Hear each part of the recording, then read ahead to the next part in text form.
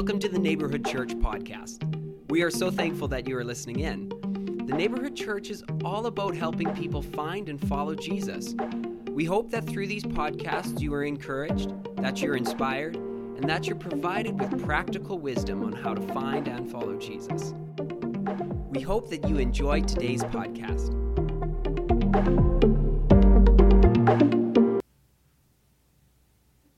Have good news or bad news, depending where you're coming from today. The good news, bad news is I have 2 sermons. Maybe the good news in all of that is you'll still get out of here by 12:30 or so.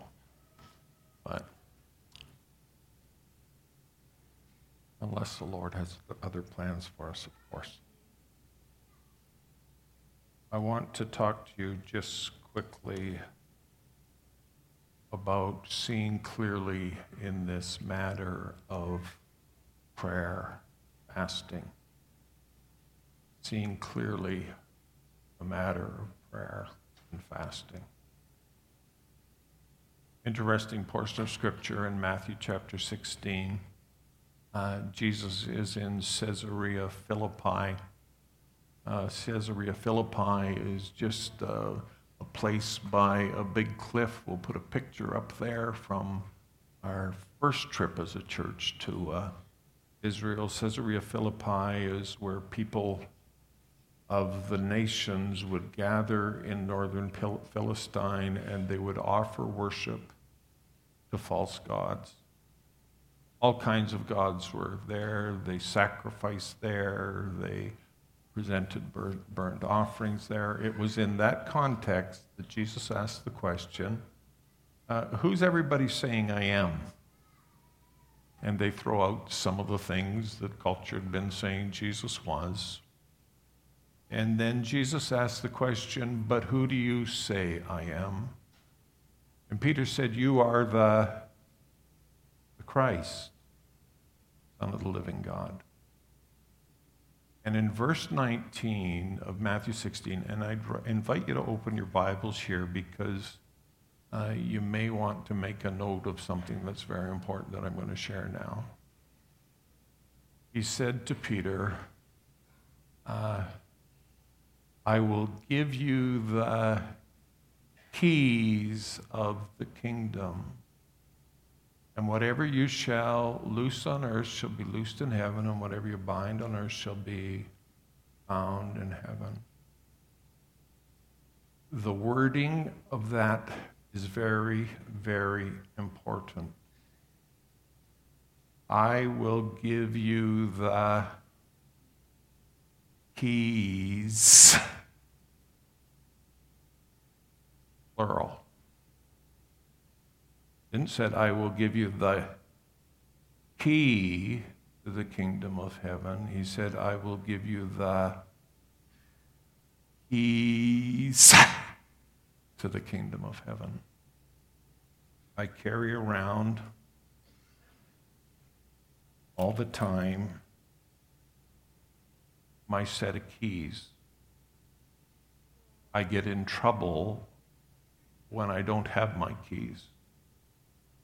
There are places I desperately want to get into, but I can't get into them because I don't have my keys, can't remember where I put them. These keys are for different places. I've got a house key, I've got a church key.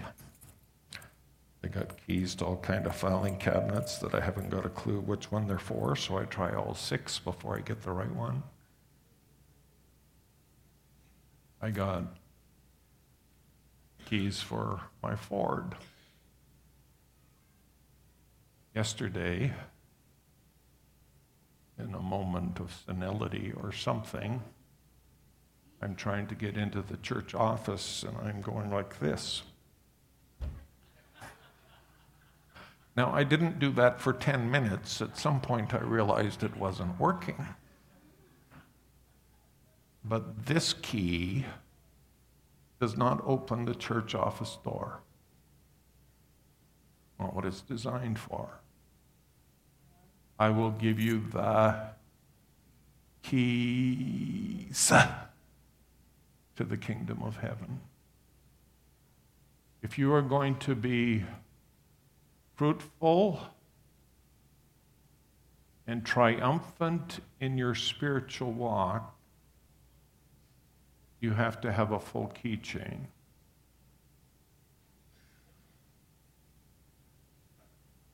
If you're going to be triumphant and fruitful in your spiritual walk, you have to have a full keychain.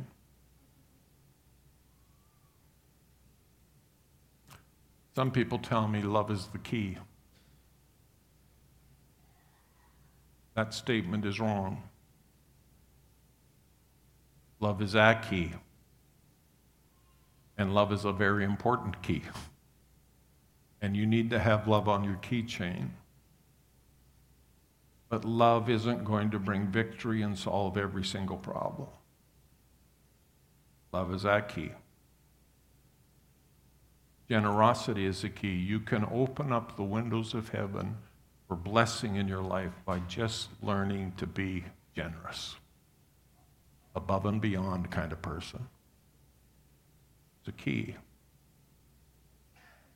Purity is the key. We can't have the blessing of God in our lives and live like the devil. They're keys. Two of the other keys that are essential and important are prayer and fasting. And I want to open our eyes a little bit to the value of prayer and fasting, because this week we're having a prayer summit. We're calling our church to prayer. And we're calling our church to fasting. Truth of the matter is, if we're not praying as individuals and if we're not praying as a church, we are playing. And the truth of the matter is, if we're not fasting, we'll have no fruit that's lasting.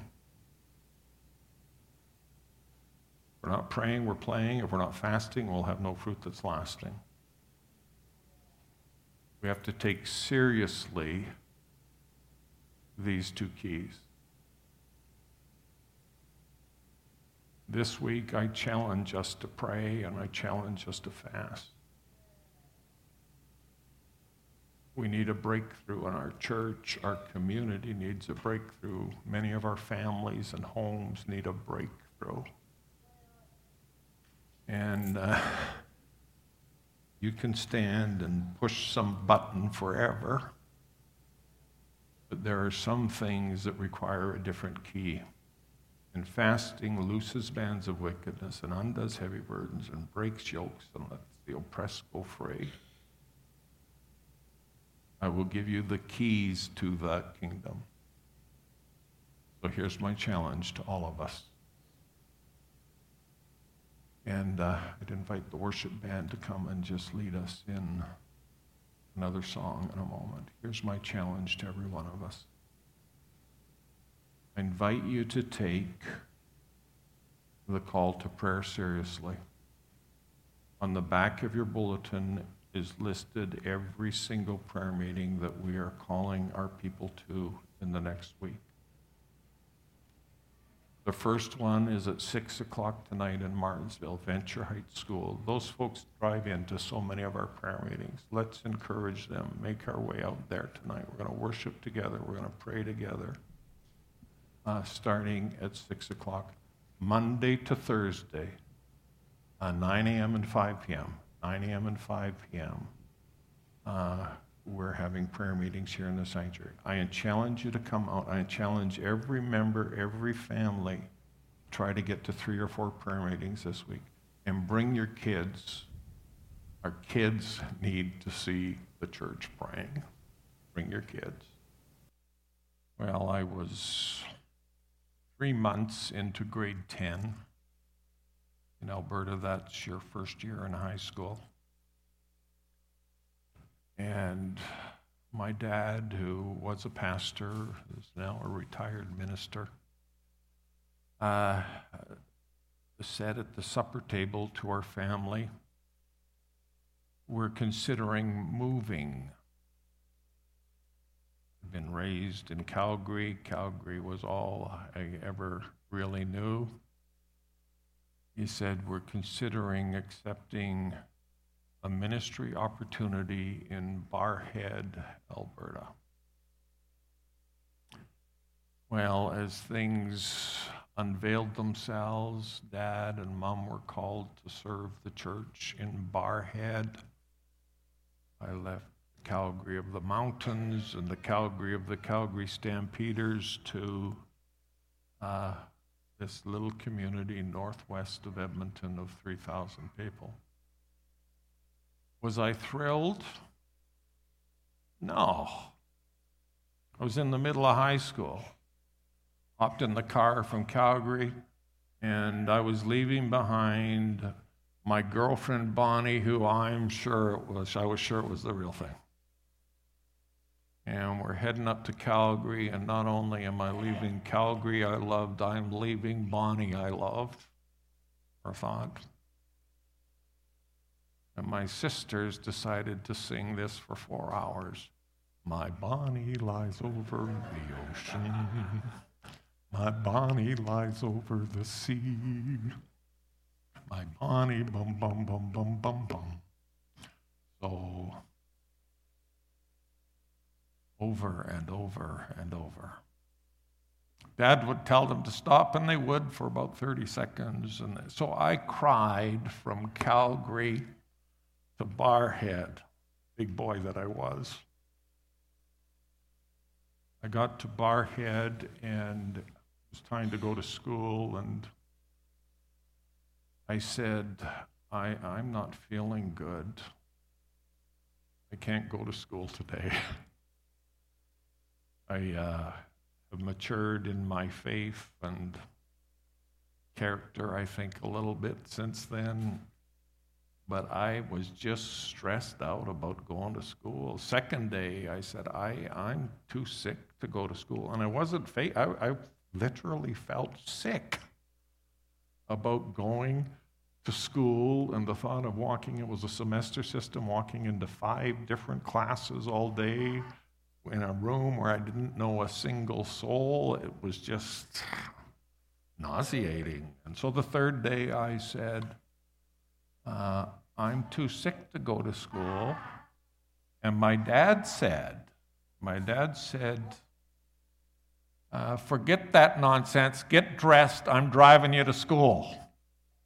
And he drove me to school and walked me into the principal's office. And I did what had to be done. New things are scary. New things are scary. And one of the scariest things for a person to do is to walk into a new church. Now, we can't understand that because we come here every week and we know everybody here is absolutely amazing, absolutely wonderful, but people who have never been here don't know all that yet. And so they're scared. So we had a guest in our service in Martensville this morning, and I went and introduced myself. But as soon as she came in the door, some of our churches started going to pickleball on Thursday evening. They've decided that's going to be a touching point with the community. So they're playing pickleball with the community on Thursday evenings at Martensville. The lady walked in, and she saw one of the ladies of our church who's been going to pickleball, and that lady invited her to sit with her. And then I went and introduced myself to her. She said, and I was scared. That's the exact word she used. I was scared to come, but knew I needed to come today. I was scared. But she saw a familiar face that asked her to sit with her, and everything was okay. We need to understand people who are coming in here for the first time, it's a big step. It's a bit scary. You come to or invited to our house for dinner. I know the routine.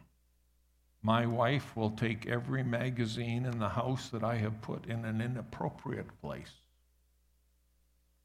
and she'll make sure it gets in the right place, the place magazines are supposed to be. The toys from the grandkids all get put away properly. she gets out this dusty thing. Apparently it's called a Swiffer, whatever that is. And she Swiffers the house with the dust thing. Pulls out the vacuum. Because when you show up at the house, she wants you to feel like we're glad we're there and we're honored to have you and we've actually prepared for you to be there. When you come in, we will meet you at the door. We'll say, come in, good to see you. We'll invite you upstairs in a bi-level.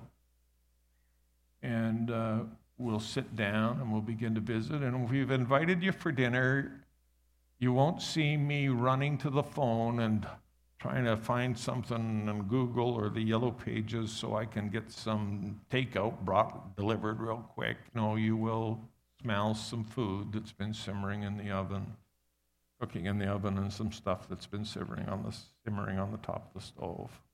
Why do we do that? Because we're honoring our guests. It's really important as a church that we get good at honoring our people. So the people God gives us as guests. So guests, forgive me this morning. But we need to talk about our church a little bit, and I think most people will tell you here we're pretty good at getting into the Bible, but we won't be working your Bibles as hard as we normally do. So last May we had 5 experts come in and talk to us about our church and what we needed to be doing better. They asked us what our mission was, and we said our mission is helping people find and follow Jesus. They said, wow, that's a really good mission. And I think it is. And it's simple and it's concise, helping people find and follow Jesus. That's what the neighborhood is about. And then they asked the question, and how do you do that? And I tried to mumble my way through some spiritual sounding answer, and they said, yeah, but how do you do that? They asked me that 5 times, and they asked a bunch of you how we're doing it too, and they came to the conclusion that we don't have a real clear plan for helping people find and follow Jesus. So we spent time as leadership over the last 3 or 4 months making sure we've got a clear strategy. Paul says in 1 Corinthians chapter 14 and verse 40, all things need to be done properly and in an orderly manner. Now, we read that and we tend to confine it or assign it to the prophetic gifts and interpretation of tongues and who's allowed to say what in church. And 1 Corinthians 14:40 says in the New International Version, everything should be done in a fitting and properly way. But it's everything here, everything in the church needs to be done in a fitting, proper, orderly way. Now, when I read orderly, I see order. I don't think that's stretching it. When I see orderly, I see that there's order. So we've been thinking through order around here. And we've recognized we really need to get good at, as a church, turning our first-time guests into second-time guests. We need to get really good at turning our second-time guests into regular attenders, and we need to get really good at turning our regular attenders into mature, committed members of the body of Christ. That's what we need to do. So how do we do that? What's our clear plan for discipleship? So step 1, and I talked about this last week, is this whole thing about come in. So our missional process begins with come in. And the first part of the come in process is invite. Invite. Why do you show up at my place for dinner? Because you got a invite.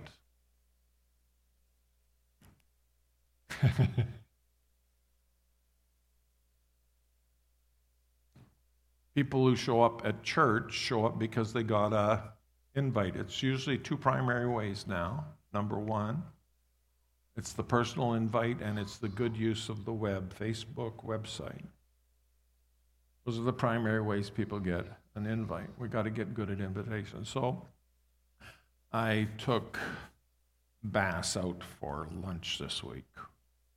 to say goodbye to him. And we ate our meal, we had a good visit, and then it came time to pay the bill, and the waitress comes, and Bass says to the waitress, "What's your name?" She says, "My name is Melissa." At least I think that was her name. And Bass says, I'd like to introduce you to my pastor. This is Pastor John. He pastors the neighborhood church. The neighborhood church is on the north end of Saskatoon. The neighborhood church is a really good church. I'd like to invite you to the neighborhood church. You should come to the neighborhood church. And we had a good talk about our church and what kind of church we are, and I seconded the invitation. She left. Bill was paid. And then Bass looks at me and said, "I heard what you said last Sunday." We need to develop an invitational culture where we are inviting people to church. You say, "Well, some of them don't come." Yeah, but some will. We need to invite people to church. And when we invite people to church, they need to receive an exceptionally warm welcome. We said last week that 9 out of 10 great guests in a church service hate coffee breaks and hate greeting time. And do you know why they hate coffee breaks and they hate greeting time? They say because it is phony. It's not authentic. They said because we come into church and we sit here alone and nobody says anything to us until pastor says shake some hands and all of a sudden you're friendly. We got to get past that. We have got to become people who are hospitable. Hospitable means lovers of strangers. We have to get good at talking to people and making sure they feel welcome. We need to be a house that is marked by exceptionally warm welcomes. Say, "I'm an introvert." Did you know the Bible never once gives commands to introverts and extroverts? Extroverts love one another. No, the command is be hospitable.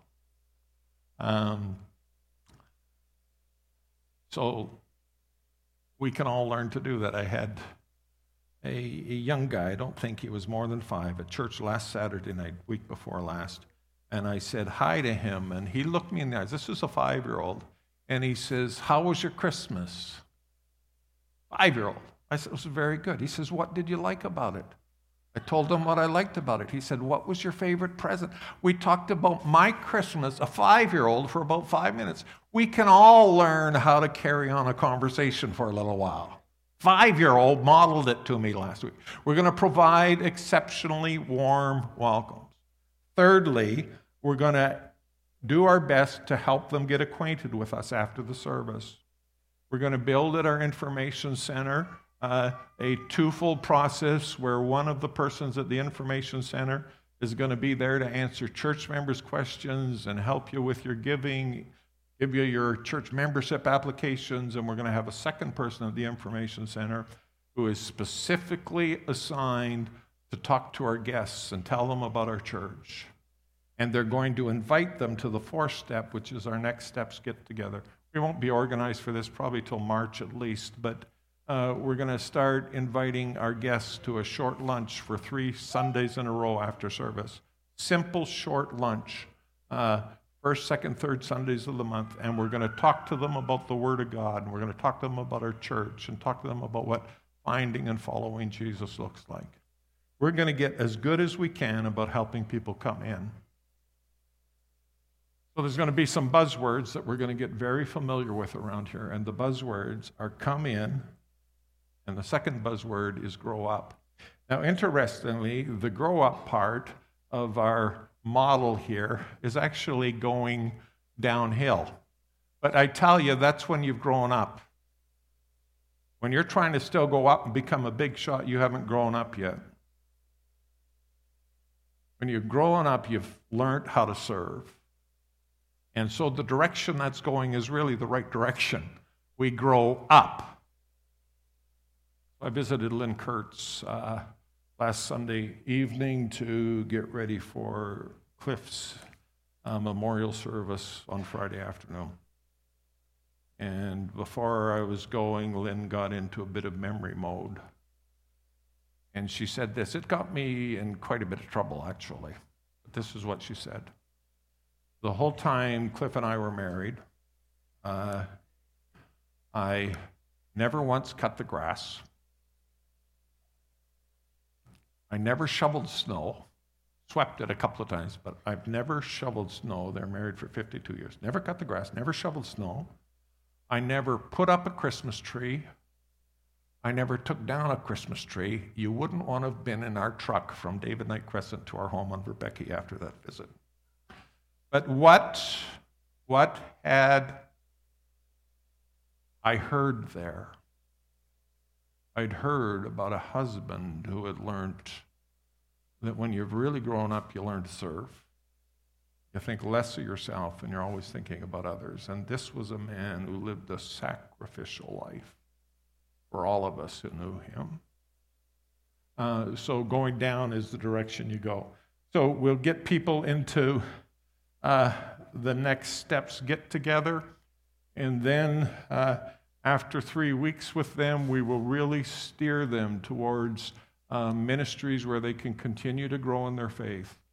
Alpha, we're going to start a new attenders discovery group, and we're going to start steering people to things like biblical print. We're going to make sure they get somewhere where they'll continue to learn the Word and grow in Christ. And then, at the end of that, the responsibility of the leader is going to make sure that every one of them gets channeled into a life group.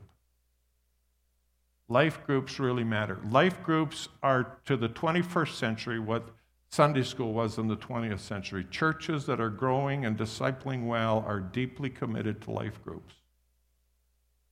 We have to get people in relationship. Ed Stetzer said this in terms of small groups. A lot of Christian discipleship deals with what you need to know, not who you need to be with. That is sad. Because if relationship is right, the information will follow. If we get people in real gospel community, they will learn, but the opposite is not always true. Friends, trying to get information into people's heads and hearts when they become believers at the early stage is not what they need the most. They need genuine people in their lives who are deeply going to care for them.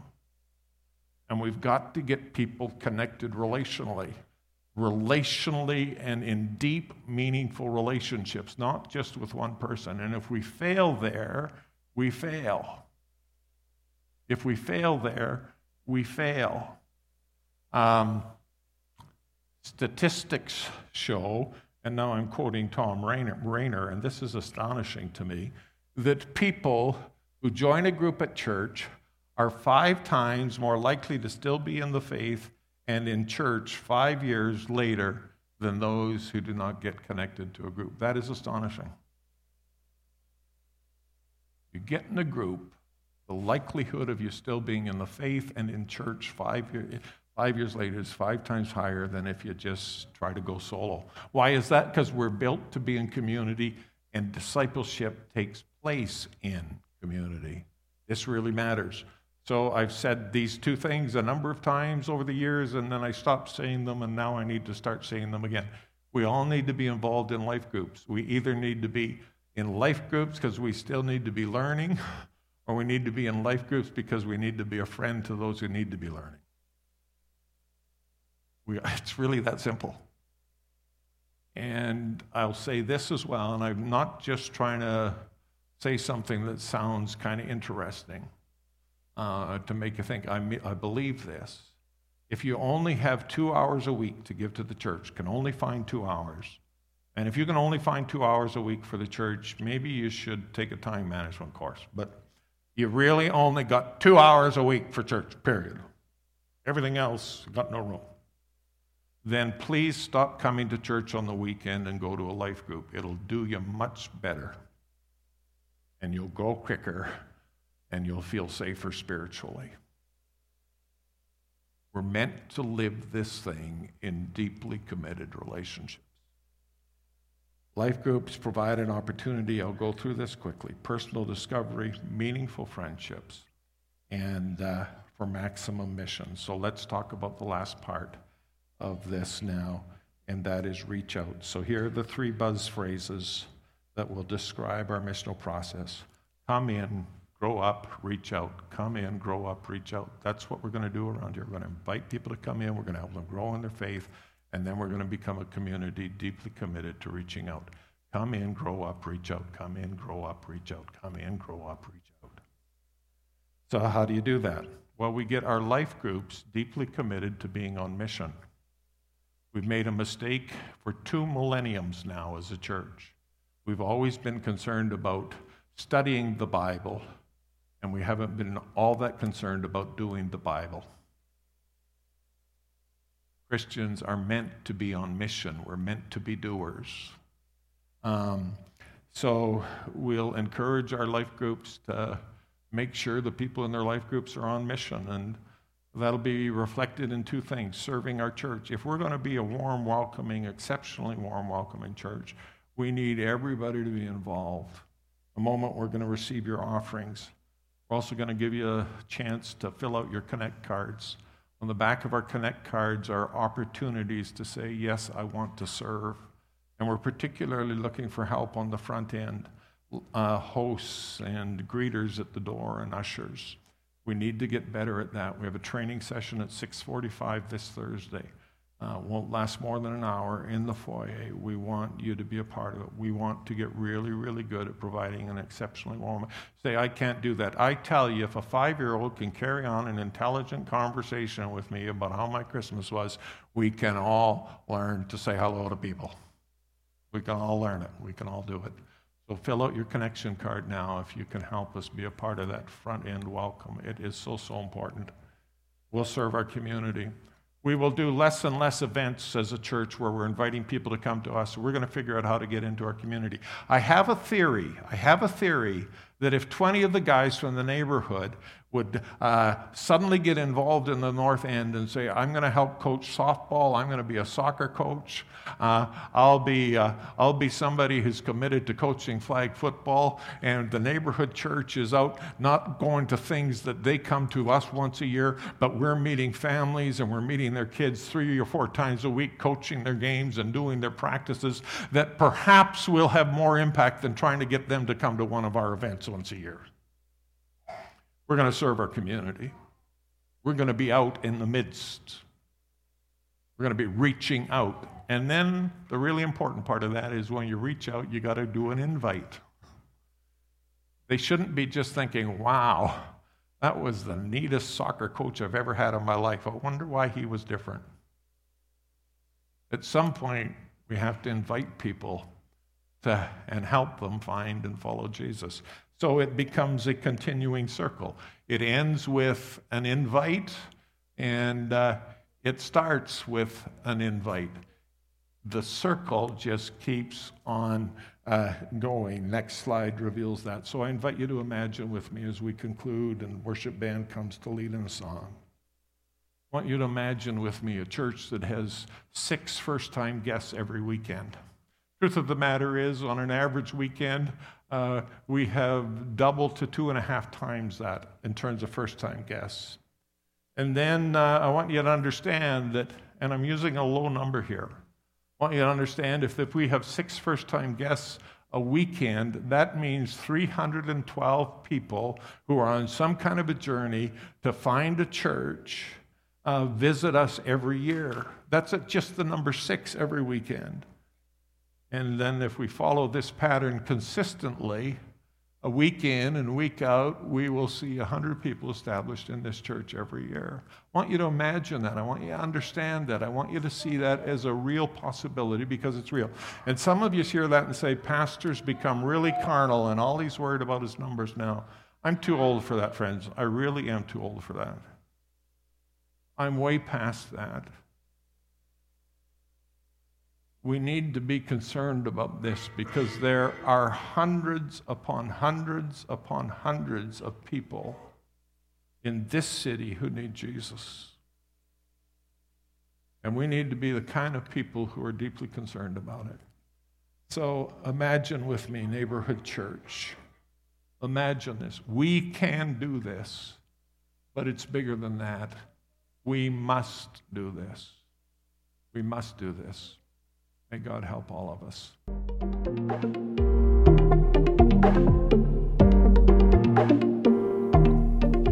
We are so thankful that you've listened in to the Neighborhood Church podcast. If you have questions or comments about what you've heard, we would love to hear from you. Go to the podcast description and follow the link to get in touch with us. Everything we do would not be possible without your generosity.